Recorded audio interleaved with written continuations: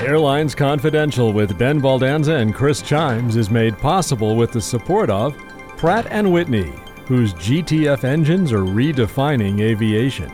Learn more at pwgtf.com. Seabury Securities, global reach, global scale. SeaburySecurities.com. And Aerodata, the leading edge in flight performance data. Visit aerodata.co. Aerodata is a Garmin company. We also welcome your business's support. Info at airlinesconfidential.com. Welcome, airline friends, family, foes, and fanatics. I'm Chris Chimes, and this is Airlines Confidential. And I'm Ben Baldanza. Thanks for joining us for another ride around airline land. We're going to be talking in a bit with Sean Donohue, the CEO of DFW International Airport. But first, let's get to some news. Chris, take it away. Ben, we're going to start with something that caught my eye this weekend. We've been talking weekly about the pilot shortage, but now the CEO of the largest aircraft lessor, AerCap, is saying we might be a year or two away from an aircraft shortage if the industry's recovery trajectory continues at the same pace we're seeing right now and supply chain issues aren't resolved. Are you buying that? That's such an interesting story, Chris. And at first I thought it was sort of overreacting. Then last week I was in Boston and I had a quick lunch at an Italian restaurant in the Boston airport. People who know that airport probably can guess the restaurant. And I ordered a dish and they said they couldn't make it because they had no cream in the store. It was like a cream sauce-based dish. And I said, well, do you have olive oil? Like you're in an Italian restaurant. And the guy said it's a supply chain issue. Some days we don't get bread. Some days we don't get olive oil. Today we didn't get cream. So when I figured that the supply chain could go to that level of detail, then I started rethinking AerCap's view and thought, well, if an Italian restaurant can't get cream, what does that mean for the thousands and thousands of suppliers and parts for airplanes? I bet they're right. And I bet there are challenges. And if it's not just availability challenges, it could be labor shortages in all the suppliers and sub-suppliers. It could be much higher transportation costs to get them where they need to be. So I bet what the CEO of AerCap was saying is it's getting harder and harder to do this business. And in that sense, I buy it completely.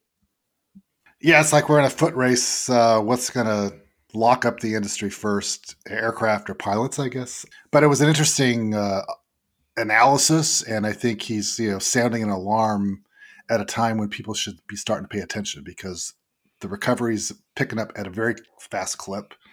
And, there's a lot of parts of the world that are ready to kind of zoom, if you will, and really add capacity in ways that maybe the industry's not ready for.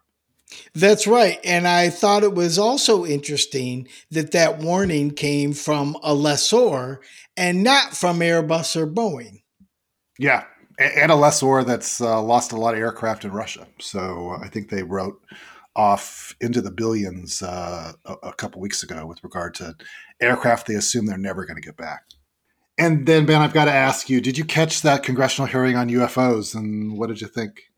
When I first started hearing it, I was in my car and I turned on the news and I heard the hearing going on. And at first I thought, is this like a promo for an old 1950s show, or is it a commercial, or what is this? Because I didn't realize the hearings were going on. And then it didn't take long for me to realize it was an actual live congressional hearing, and I was mesmerized. So I got home and I literally sat in the car for another 30 minutes and just listened. And it was crazy. They were talking about things that had been identified and things that hadn't yet been identified, and what pilots had reported and what they believed could happen and what were drones and what they couldn't understand, and how triangles look a different way in a night vision goggles than they do if you don't have the goggles. It was like straight out of science fiction, and I couldn't believe it was happening in 2022.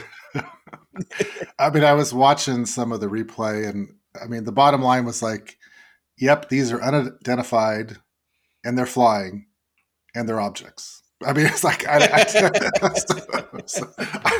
so I mean, I'm not sure any wisdom was imparted, but I guess they had the hearings with more to come. They promised more hearings to come. So, yeah, the thing about the UFOs that I think is it's all in the U, right? We accept they're flying objects, but they're unidentified to who. Like, I can look at a bird in the sky, and to me, that's a UFO in specifics. Like, I know it's a bird, but I have no idea what kind of bird it is. Right? right. So that's a UFO. Well, I mean, whatever it is, people are laughing. Whoever's in those spacecraft, they're laughing at us, and they're not landing for a reason, I think, right now. I know. I think that's right. Well, this week's show is brought to you by Pratt & Whitney, a company that does not make UFOs, but is a world leader in aircraft engines, helicopter engines, and APUs. The Pratt & Whitney GTF engine is the only geared propulsion system delivering industry-leading sustainability and dependability. With 20% less fuel and CO2 emissions, the GTF engine has revolutionized commercial aviation and set the foundation for more sustainable aviation. Learn more at pwgtf.com. And thanks to our newest sponsor, AeroData. If you're in the air transport business, you need to know the name AeroData. For 3 decades, AeroData has helped airlines get more from their operations with its aircraft performance, weight and balance, and load planning tools, and more. Visit aerodata.co to learn more and see how the AeroData team can make a difference for your air carrier operations. Ben, another piece of litigation between American Airlines and its predecessor, U.S. Airways, and technology provider Sabre was resolved last week. American won on its claim that Sabre willfully maintained monopoly power, but ruled against AA on its contractual restraints claim. And the jury awarded AA $1 for its trouble when I think they wanted $300 million. Do you want to try to make heads or tails of this decision? That's crazy. When a jury awards $1, what they're saying is, okay, you have the better point, but we don't really think you were damaged. And lawsuits are about providing compensation for people who are damaged in some way, right?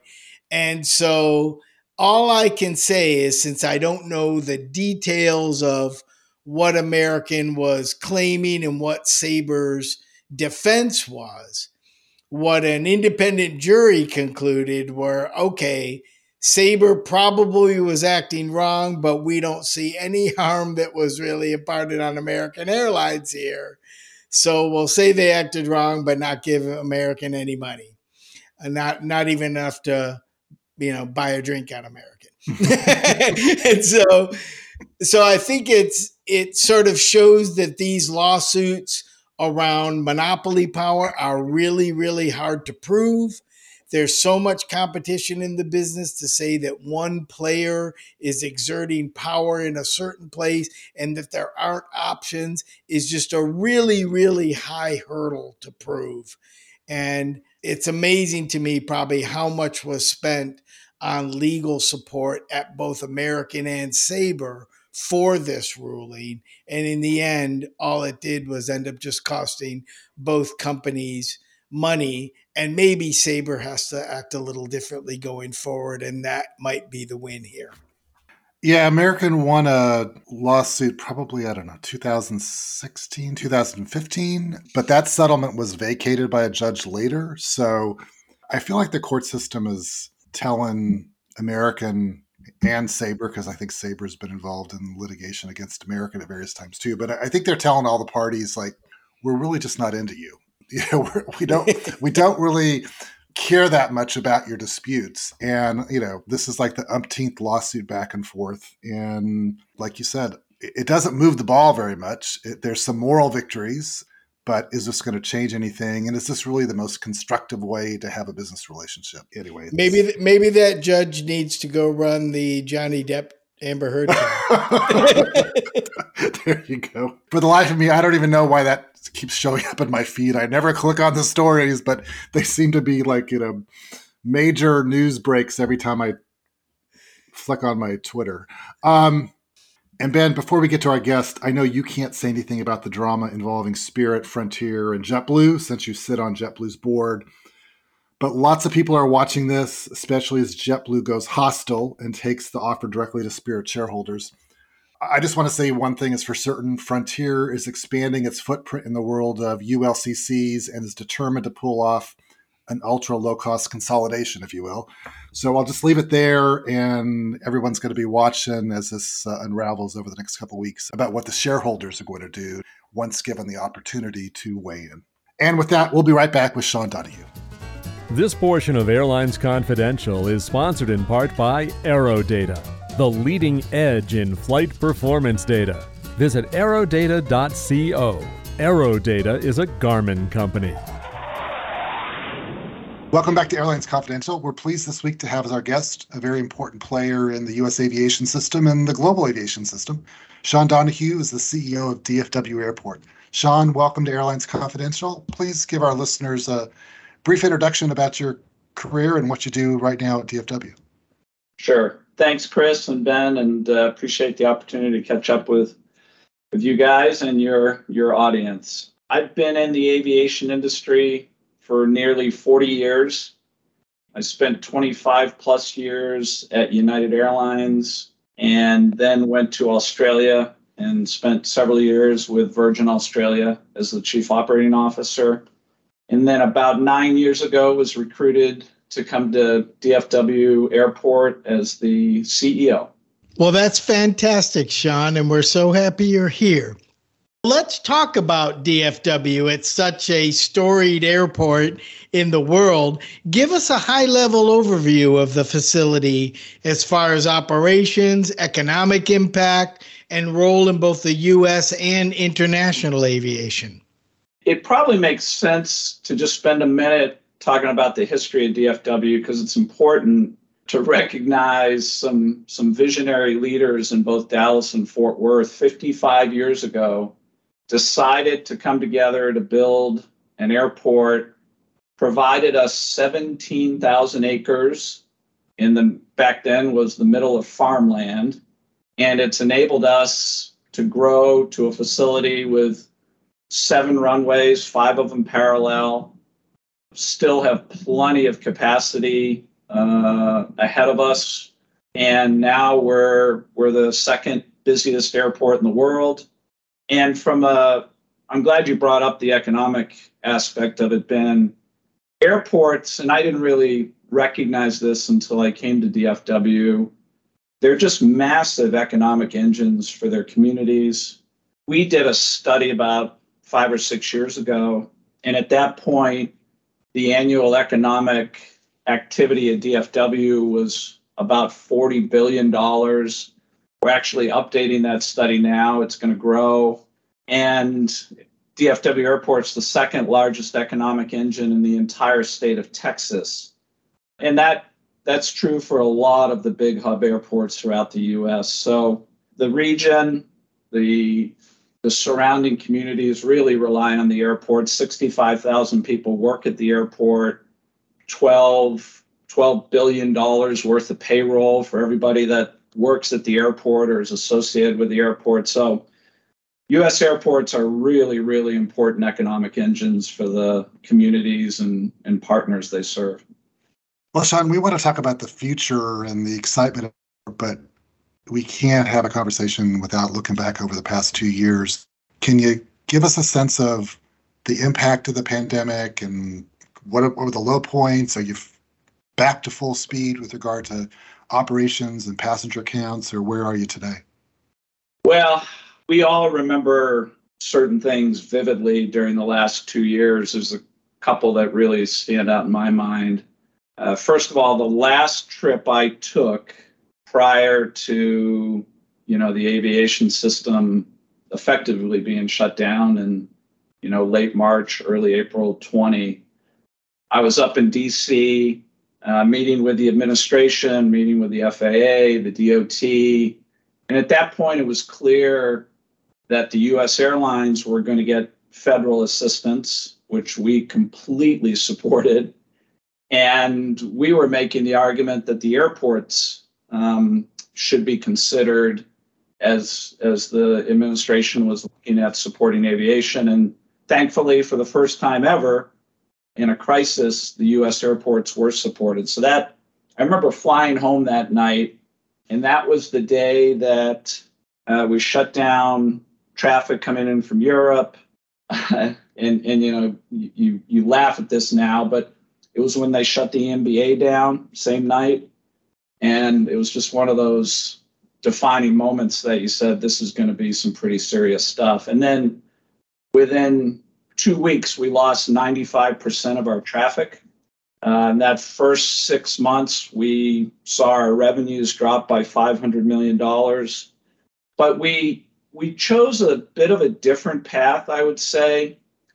We made some very early decisions. The first one, and I believe the most important one I made, was within a week or two, I told all of our employees no one would be furloughed, no one would take a cut in pay and benefits.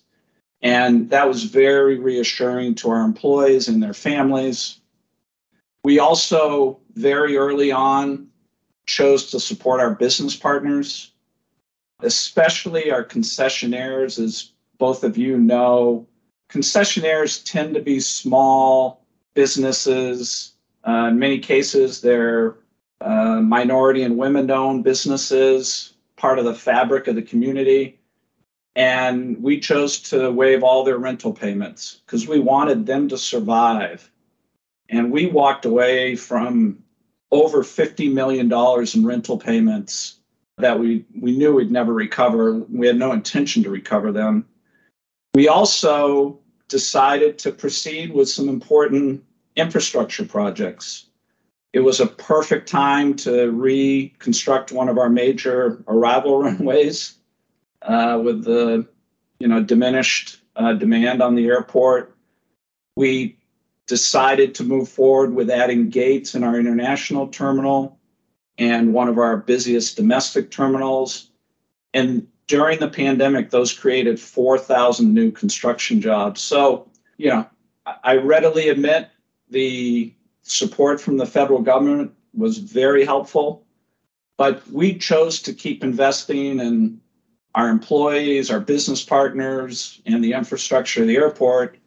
And importantly, now that we are at about 98% of 2019 levels, we feel like we're ready to handle the traffic. 95% of our concessionaires are back and open. So I believe, as I look back, those were important investments to make during a time that certainly we didn't have a crystal ball. Sean, that's an amazing long-term view that you guys took with the rate abatements and the infrastructure during times when there wasn't a lot of volume. And I bet both of those things are going to serve you really well going forward. Now, the industry itself, the airline industry, is been reeling because of staff shortages, cancellation of flights, some airlines trimming summer schedules because of that. How have you dealt with the labor shortage that seems to be affecting every business in the U.S.?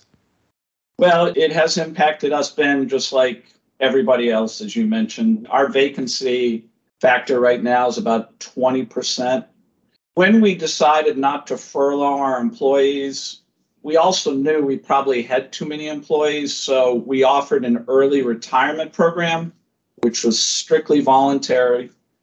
And we actually had more than 10% of our workforce take it when we anticipated maybe about 5% we're going to afford them of that opportunity. So, we're climbing out of that kind of vacancy hole. We're feeling all the same pressures that everybody else is. But as I look to the summer, and we're going to be damn close to 2019 levels. I talk with American, we share with them all the time how we're doing. They're sharing with us how their hiring's going. I actually believe we're going to be in pretty good shape this summer. Our business partners are ready. So is it tough? Yeah, it's tough. But I give credit to everyone. I give credit to our federal partners, TSA and Customs and Border Patrol. We've been talking to them for 6 months about, how do we get ready for this summer? And it's not going to be perfection. We all know there's always issues in aviation, but a tremendous amount of planning has gone into being ready to welcome all of our customers back this summer. Sean, you made reference to your concessionaires. Obviously, there's lots of revenue streams coming different directions into the airport, whether it be the concessions, the landing fees, parking. I just got my Memorial Day $9.99 a day bargain to park at DFW for the weekend. How are those revenue streams being impacted? And also, if you could also talk about rideshare and how that's changing the dynamics of the revenue mix. Well, it's been a surprise to us, Chris, a pleasant surprise. So far this year, and our fiscal year is October through September, so we're 6 months into our fiscal year, and our traffic is 95% plus to 2019, but our non-aeronautical revenues, to your point, parking, concessions, commercial development, is 106% of 2019 for the same comparable period. And what has surprised us is parking. The amount of demand for people to park has just shocked us. And if you look back to 15, 16, 17, 18, 19, obviously the TNCs, the Ubers, the Lyfts and so forth, they were, steadily and in some cases dramatically increasing their share in terms of ground transportation throughout the country. And we saw the same thing at DFW. The pandemic hit the TNCs hard, but we're starting to have a view that there might be a bit of a permanent shift. The TNCs have recovered, but they're nowhere near the share they had prior to the pandemic. And to your example, Chris, we've been working hard at DFW over the last 2 or 3 years with online prepaid parking. We have now well over 1 million customers who have used online prepaid parking, which provides us benefits above and beyond just prepaid parking. And so I believe the mix has been a bit of a shift there, and we'll see over the next couple of years what happens. Again, the TNCs have recovered from 20 and 21, but they are not back to the share level, not even close to what it was prior to the pandemic. And most of those customers have come into our parking products. We'll have more with Sean in just a moment, but first a reminder, Seabury Securities, a Seabury Capital Group company, is a specialty finance and investment banking firm boasting a 25-year track record of advising aviation clients around the world. Their award-winning and widely respected team has superior industry knowledge as well as an unmatched depth of relationships with decision makers in industry, finance, and government. Explore their global reach and scale at SeaburySecurities.com. Well, Sean, the world knows DFW as the hub of American Airlines, the largest airline in the world, and they have to be your largest tenant by far. How do you balance the interests of that with the interest of the airport in general and the greater region to have truly competitive air service? Great question, Ben. And sometimes I get accused of wearing my old airline hat too much. But from the day I arrived at DFW, I view airlines as our customers. And American is by far our biggest customer, over 80% of the share of the airport.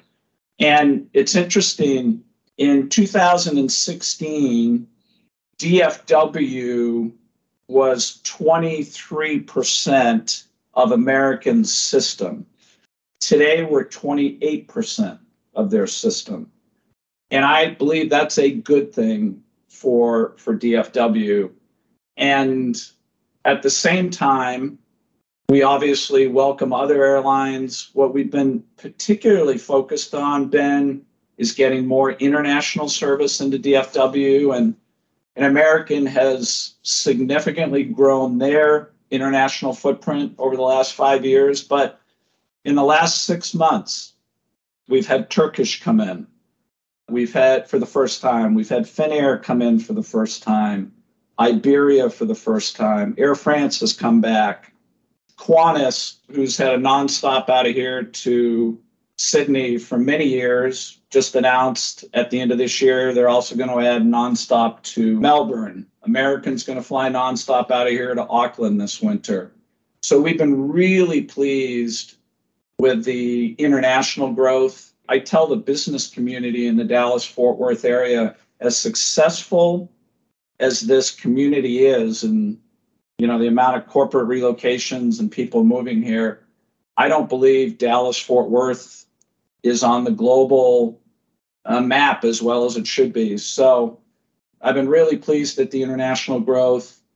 We're adding gates at the airport.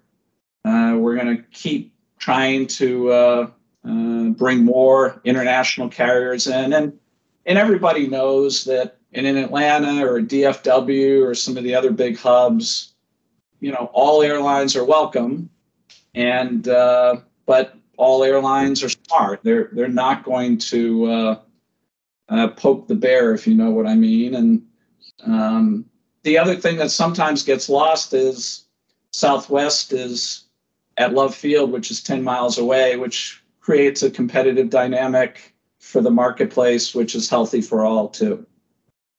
Sean, that roster of new international service is pretty impressive, and obviously that brings in a premium level of traffic and fares and the like. But what about on the other end? How do you see the ultra low cost carrier segment impacting the industry or impacting DFW? Good question, Chris. And in the summer, historically, prior to the pandemic, in the summer, Spirit typically was the second largest or second busiest carrier at DFW because they would really peak up during the summer. And the other ultra low cost carrier that has grown just in the last year here is Frontier. We all know, the merger talks going on between Frontier and Spirit, and then JetBlue's interest. So who knows how that's going to play out. But there's room for the ultra low cost carriers to be smart and to be a little bit more of a rifle shot approach at DFW. They seem to be doing that. And, we want to accommodate that. If other carriers want to grow, it's our responsibility to foster that, and we will do that. At the same time, we'd like to see American continue to grow as well, because this region will absolutely continue to grow. And by the end of the decade, maybe the early 30s, it's math. The Dallas-Fort Worth region will be bigger than Chicago. And so we've got one of our key stewardship responsibilities to make sure we're always out in front of that growth and enable that growth. Sean, we'd like to ask our guests from the airport side their views on the role of PFCs. And do you think the PFCs should be raised? What's your take on this sometimes controversial source of funding? Ben, I've always been of the opinion that PFCs are a really important component of being able to continue to invest in airports. Now, having said that, with the support that airports have received in the last couple of years, and then with the new infrastructure bill and the support the airports are getting, those are obviously important sources of revenue. I'm a market person. I do believe that there should be consideration of an increase in PFCs, but I'm also a realist in that, airports have got to be smart about what exactly are we asking for, what will we do with these funds, and I would not support, if PFCs get uncapped, which I don't really practically see happening, airports got to be smart because we're, especially in DFW's case, we're this massive connecting hub, and we don't want to be more expensive in connecting customers than other hubs. And so do I support looking at a PFC increase? Yes, I do. But the criticality of it, given the support we've received from other funding, is probably not what it was. And again, we just, from a DFW perspective, we're always focused on being cost competitive. So if we do have some flexibility with PFCs, we'll be smart about it. Sean, let's pick your brain a bit on the return of business travel. I think if you ask 10 industry executives about their prospects for business travel, you'd get 12 or 13 points of view. So I'd like yours on what are you starting to see, or what do you think is going to happen to the kind of the road warrior and the return of business travel like it used to be?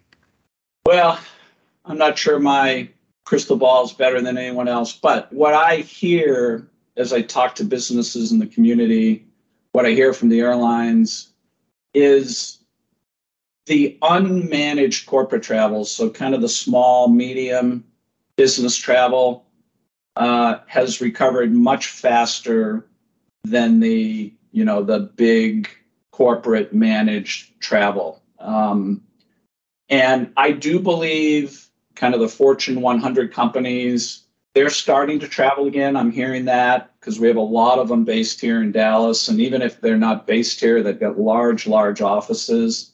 The question mark I have long-term is if you are, one of these major Fortune 100 companies, prior to the pandemic, how much of your travel was internal company travel?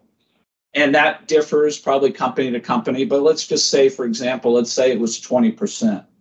In the future, will that be 20%? My guess is it will be less than 20% because the CFOs in those companies will say, well, come on, why do we have to send a couple people between Dallas and Boston for an internal meeting when we can do it on Teams or some other platform?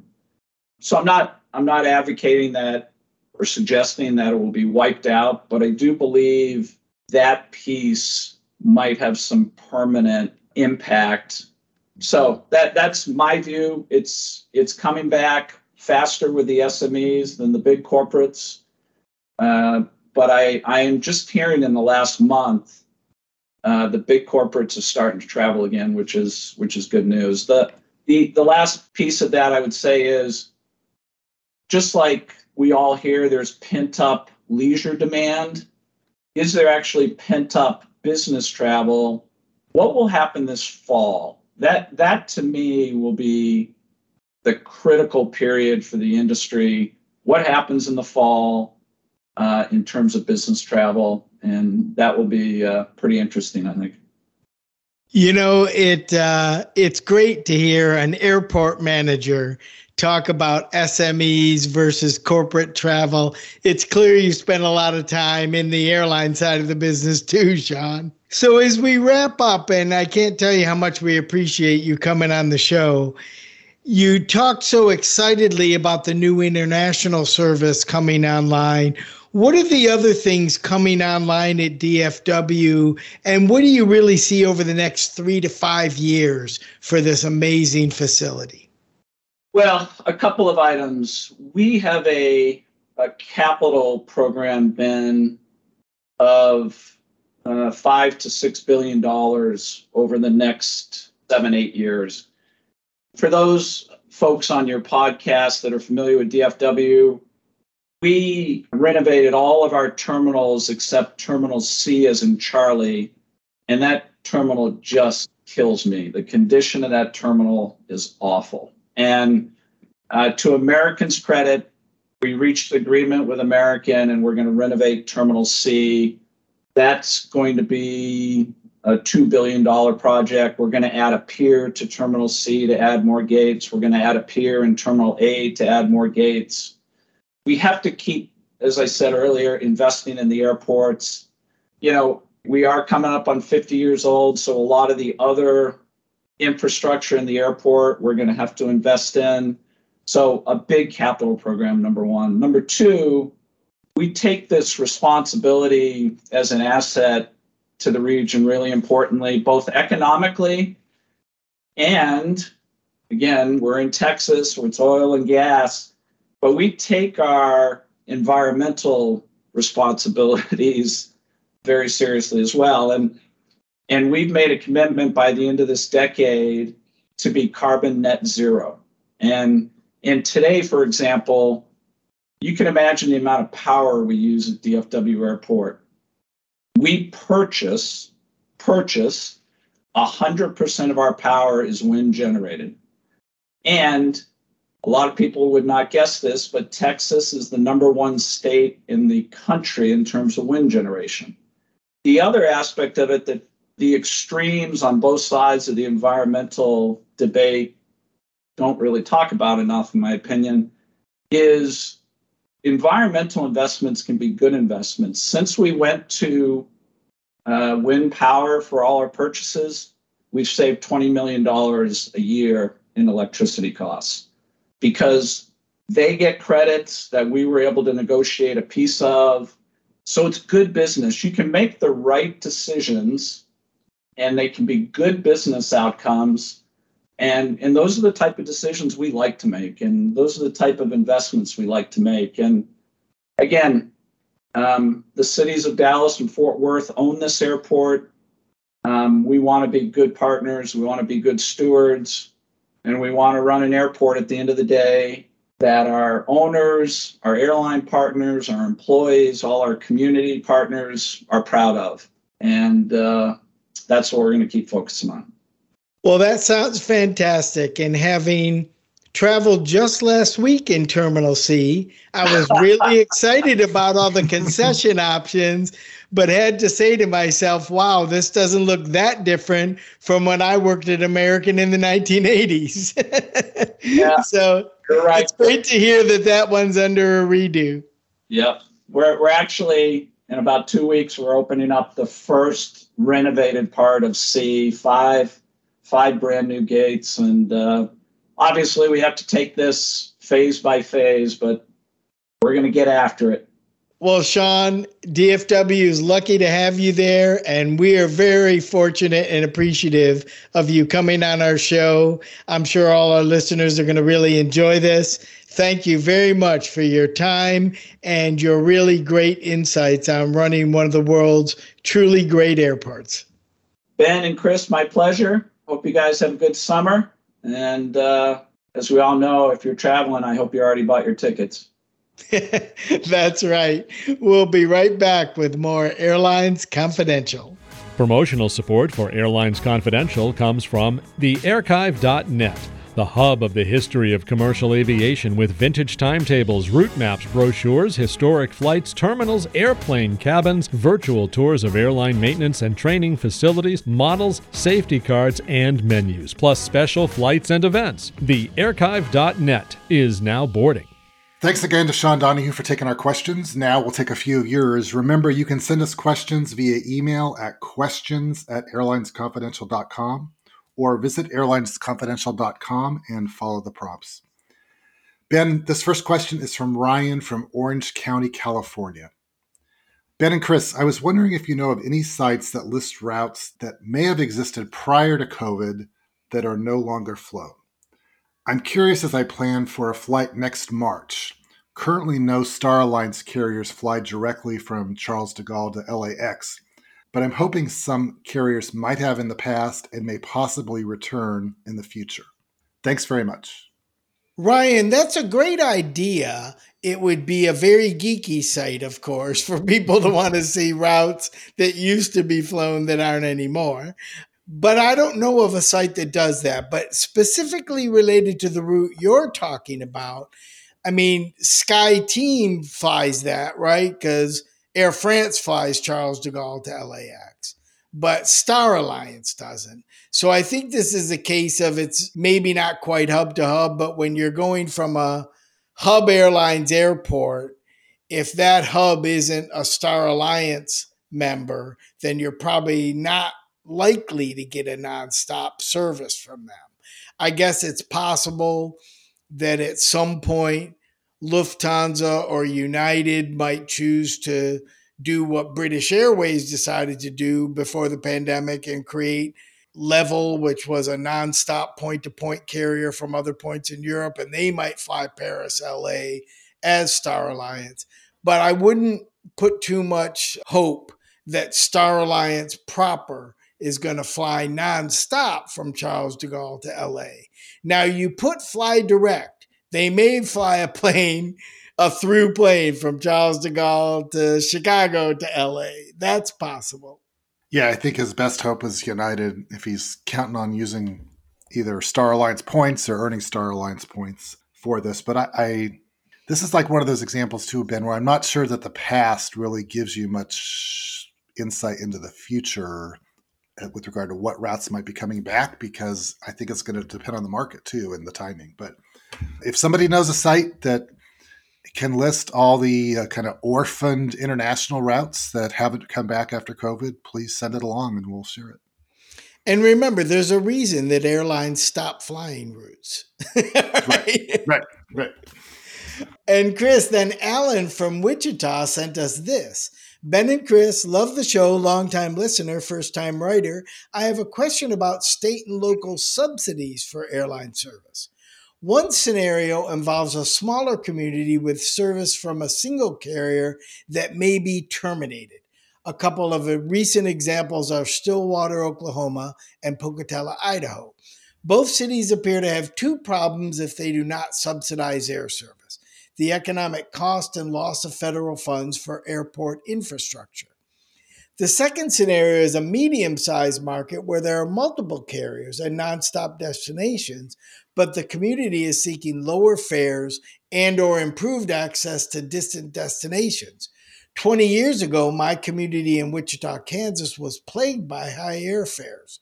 Local and state subsidies from 2002 to 2016, coupled with a campaign for local businesses to buy ticket on new LCCs, allowed the city to attract 2 LCCs to this market in 2002. This lowered airfares to the level of larger cities in our region. Those subsidies were over $6 million annually at times. Today, 6 years after the subsidies ended, Wichita has maintained that same fare level and competitiveness. What are you seeing in the local state subsidy area now, and what trends do you expect to see in the future, given the pilot shortages and other constraints on capacity for marginal markets? Long question, but a very good one, Chris. Yeah, it was. And thanks, Alan, for writing in. And I had forgotten about, but then when I saw this letter, I remember about the Wichita experiment back 20 years ago. And I want to say AirTran was one of those carriers, but it proved successful and it proved innovative when other communities hadn't thought of this and had to be more aggressive. So a couple points on this question. One, I do think that the pilot shortage is going to result in some self-fulfilling prophecies with regard to the diminished amount of air service into smaller communities, notwithstanding any subsidies. There's just not going to be enough money to motivate airlines to serve small communities that can't support service. I do think that more and more communities are going to have to come to the table with their own solutions, because the Essential Air Service program, again, is always ripe for whittling it down to fewer and fewer communities getting subsidies. I mean, I looked at the current list and, I noted, for example, Merced and Visalia, California are on that list to get subsidies. They're an hour away from Fresno. I can't think of an economic reason why you would subsidize service into those communities, notwithstanding the fact they want them. Staunton, Virginia is like 45, 50 minutes from Charlottesville. There's service in Charlottesville. Lancaster, Pennsylvania is on the list. They're, 35, 40 minutes from Harrisburg. So, it's hard to justify in these times of budget deficits continuing to subsidize service for communities who aren't trying to solve the problem themselves. So I think there are going to be a couple things colliding here. One, the pilot shortage. Two, budget shortfalls. And three, more and more people are bypassing these small airports and getting to a larger airport for better options and sometimes better pricing. So I don't think service to small communities is going to grow in any way without some funding at the local level. I think you're right about that, Chris. Some of the comments you make about the California and Virginia, Pennsylvania markets, in those cases, they're all close to cities that do have service. Lancaster, you mentioned how close it is to Harrisburg. It's also pretty close to Philly, and there's plenty of low fares in Philly. Yeah. And so I'm more empathetic to cities that are 5-6 hours away from any airport that has any kind of competitive service as receiving subsidies. But that is a subset of the EAS cities on the list today. So I agree with you. There are some cities that are going to require subsidy to maintain airline service. There's also going to be a continuing question as to whether or not subsidizing that service should be done by the general American taxpayer or by the taxpayers in that city that get the service, right? I mean, The government subsidizes transportation in all kinds of ways, right? They build airports, they run air traffic control for the airlines. They even gave them subsidies during COVID, right? We all know how the federal government supports the airline industry. But they support the rail industry because there's lots of track in the US and there are limits and so where else you can build track and things. They support the trucking industry by building and maintaining interstate highways and other things. What I don't think the government has to do, and this is a personal view here, is I don't think the government has to subsidize travel no matter where you live in any mode you want, right? And so, if you've got good roads, maybe that's good enough. If you got a big airport, maybe you should have service. If you got rail service, you can count on that. So I'm not sure where I fall on this subsidy thing, although in fact I am much more empathetic towards cities that are really a long way, a very long drive. What you also see happening, Chris, increasingly is airlines starting to use bus service for shorter distance routes, bus service that are sold as flights, that have a flight number, that pull up to a gate in the airport and things like that. But instead of getting on a little plane, you get on a bus, which compared to the little plane is probably more comfortable and has better Wi-Fi. Exactly. I mean, and I could see some, not arbitrary number, but I could see some, 3 hours or more kinds of distances from air service being a rule that kind of guides who deserves EAS subsidies, for example. But I'm not in the position of making a decision, neither are you, but I do think that there's going to continue to be a narrowing of subsidized air service. So. And Ben, one last comment, and it's from our pen pal Mike from Southlake. And I got to say, Mike, you rarely agree with us, but you're always constructive and polite about it. So we always enjoy your emails. He was commenting on the discussion last week about potentially raising the pilot retirement age to 67. Guys, just a reminder that when the pilot retirement age was increased to 65 in 2007, it wasn't to address a pilot shortage. On the contrary, there were still thousands of pilots on furlough from the legacy carriers post 9/11 when it happened. I know because I was still on furlough from U.S. Airways at the time. I remember thinking it was unconscionable that ALPA would support an increase in the retirement age while thousands of us were still furloughed, extending an already lengthy furlough. The line we were fed at the time was that so many pilots near retirement had their pensions taken over by the PBGC that they needed those extra 5 years to recoup some lost retirement dollars. This time is a little different, but will still cause some stagnation. Maybe not at the legacies with massive retirements, but at other airlines with younger pilot groups and longer upgrade times. Upgrade to captain at my company is 11 years right now at even our most junior domicile. Changing the retirement age to 67 or 68 slows that down to 13 or 14 years. That could be a recruiting problem for my company as they compete with companies that have shorter upgrades to recruit and retain pilots. Just something to think about. there are always going to be unintended consequences. Raising the retirement age again would impact the Generation X pilots harder because we've been impacted by the increase twice over the span of our careers. Ben? I think this is an interesting and fascinating perspective, Mike. Thank you for this. You know, in 2007, when the retirement age was raised to 65, that was in my early days at Spirit. And we actually did see it as a pilot shortage issue in that we projected over the next 5 years it was going to be very difficult to find pilots. So we applauded that decision at the time, not thinking about the point you just made. And I think you made a really, really great point here. In terms of increasing it now, we do have a shortage right now. And it would help solve that problem over the next couple of years. So I think Congress or the FAA would sort of have to weigh delaying the upgrade from right to left seat for a couple of years in favor of keeping the system flowing for the next couple of years. That's a tough one to me. I've said before on this show that I think the real way to fix this problem are the academies and other ways to train very young people who want to become pilots into commercial air pilots. And that is all started in almost every major airline, and lots of LCCs and even regionals are all doing that now. The problem is it takes years and years to get the number of hours you need to make that happen.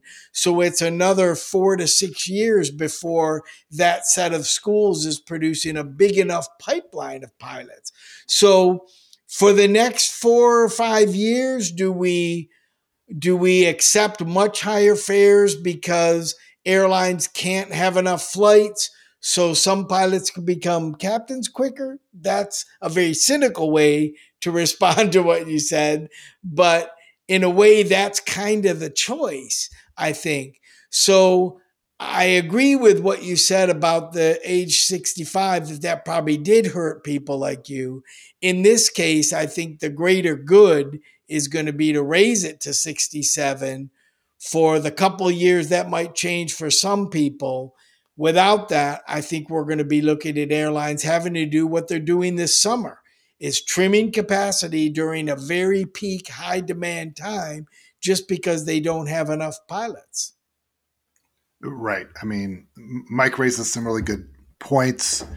You do too, Ben, with regard to kind of airlines at a time when they need to raise revenue and pay off debt are essentially turning away revenue this summer because they don't have the pilots. So there are no easy choices here, and it's going to require some tough decisions that's going to impact a number of people in a number of ways. But Mike raises a good point that should be factored into all this. Well, another day, another dollar, and another show. So as we shut down, let me offer my shout out to Christopher Brown. Many in DC know him for his years working for the Metropolitan Washington Airports Authority, including stints as airport manager for both Reagan National and Dulles. He's been at the Smithsonian Air and Space Museum since 2007, and last week was named the director of the museum, always a popular tourist destination. So congrats to Mr. Brown. Congratulations. He'd be a great guest on the show too, Chris. He would. My shout out goes to Diana Giraldo, who's a flight attendant on Frontier Airlines, who delivered a baby in flight from Denver to Orlando with a passenger mom who went into labor. And by all reports, the flight attendant was super calm and sort of made the whole thing work. And flight attendants are asked to do so many things that delivering a baby on board has to be above and beyond duty. So congratulations, Diana. And the best part of this story, I think, is that the mom gave the baby the middle name of Sky. So that that baby will remember the way they were born their whole life. So do you think they got charged an excess baggage fee at the end of the flight by Frontier?